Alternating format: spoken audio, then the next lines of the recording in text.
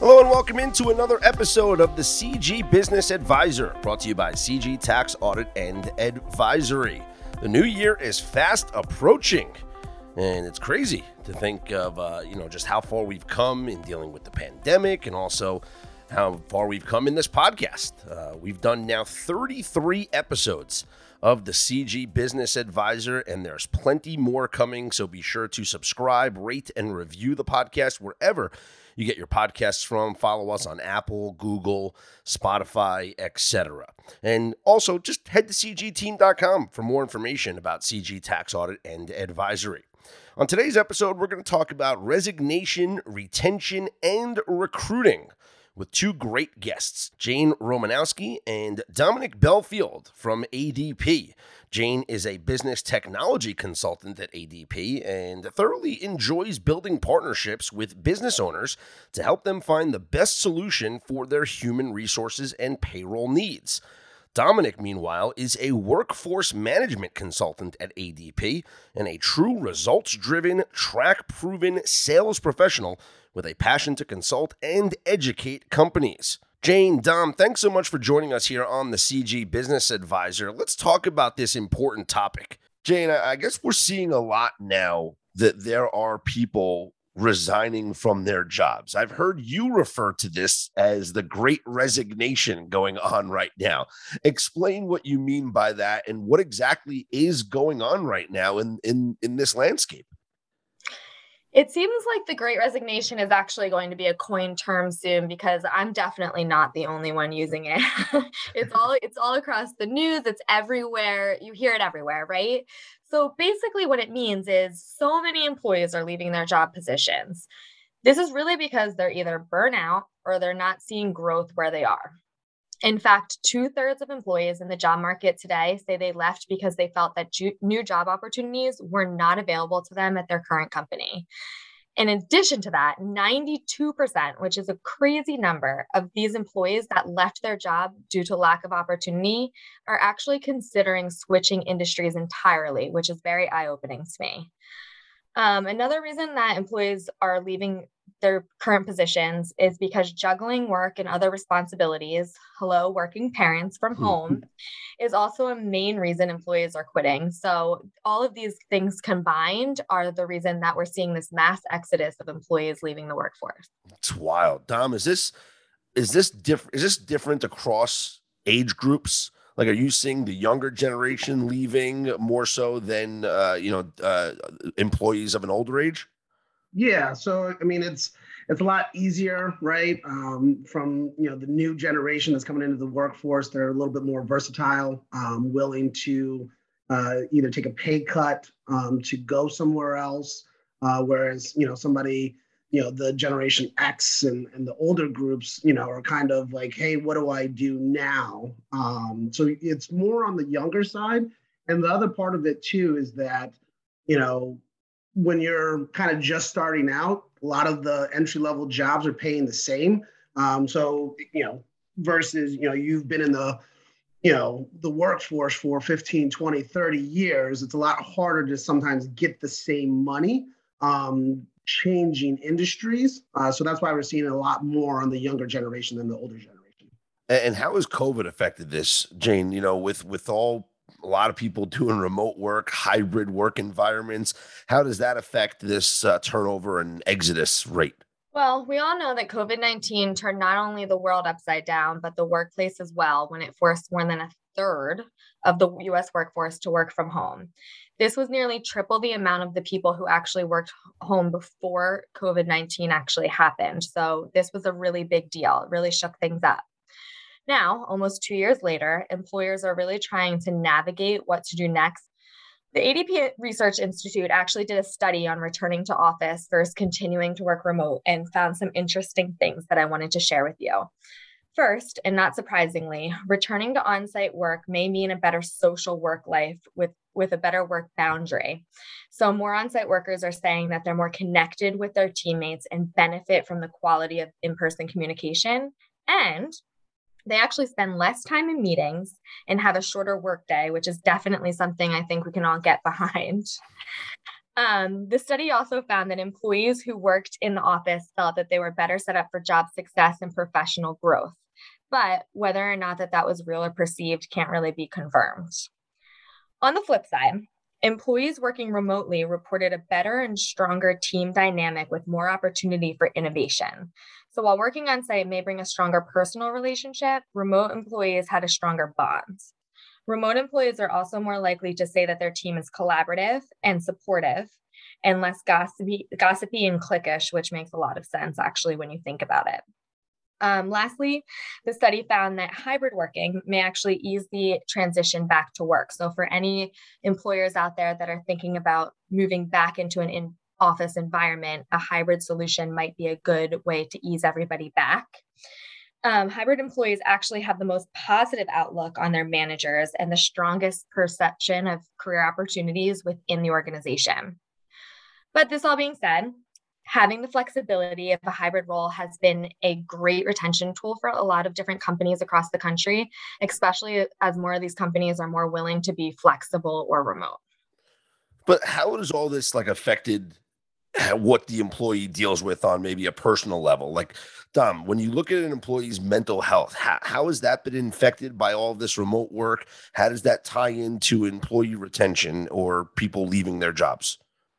Yeah, so I mean, you can look at it from two different spectrums, right? Where I know personally, I've had, some of my coworkers and friends, working at home, right, with their spouse, and then 1, 2, 3 small children there, with animals as well.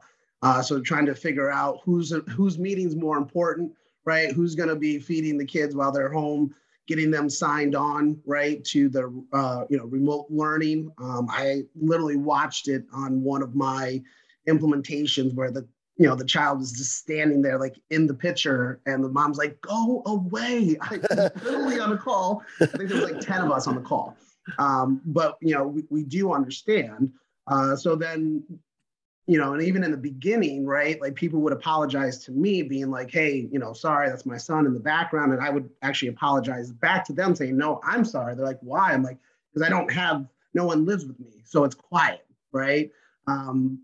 But that's the other spectrum as well too, where, I was used to going on 5 or 10 meetings a week in person. Since last March, I've probably been on 15 total in-person meetings, and I'm very much a people person. Right. So I go through 95%, of Monday through Friday, 8 to 6, I'm by myself. So I'm now going a little stir crazy, and thankfully I kind of took up eating better, right. And going to the gym and have that flexibility. And I think what has become more front of mind is, the employers that embraced mental health understood that, hey, like, take your vacation days, right? Or to do something that's fun, or, hey, like, just acknowledging, right, that, this is affecting people in different ways. So it almost feels like that the employer cares.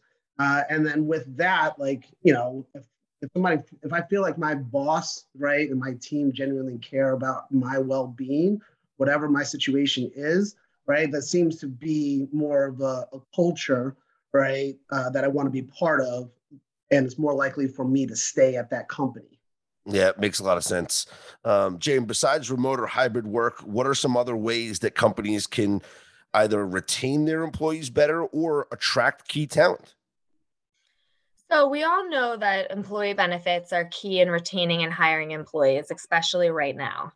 But right now, it really includes, when you're talking about benefits, more than just your health benefits and your 401k match, right? Like Dom was just talking about mental health. Mhm. Do you have something set up for your employees to, like a safe place? Do you have as part of your benefit package, do you have something for mental health? What's your PTO policy? What's your work-life balance at your organization? Are there benefits besides a higher wage that an employee would choose you over a person down the street or a company down the street that may pay an extra 50 cents an hour? Why are they choosing you? Culture is just more important now than it ever has been, especially as workers are returning to the office, they're really seeing what they want in an organization. And that's another part of the reason that we're seeing this, resignation happening. What about vaccine mandates, Dom? How is this affecting employees? Is that playing a part in employee turnover? Yeah, I mean, it's playing a huge part. Some employees are refusing the vaccine. A lot, look at it as a threat to their health. I personally know people that have quit their jobs because of the vaccine mandate by their employer, or some people that won't entertain it, right? And it's already a tough hiring environment as it is. And it's a very slippery slope of,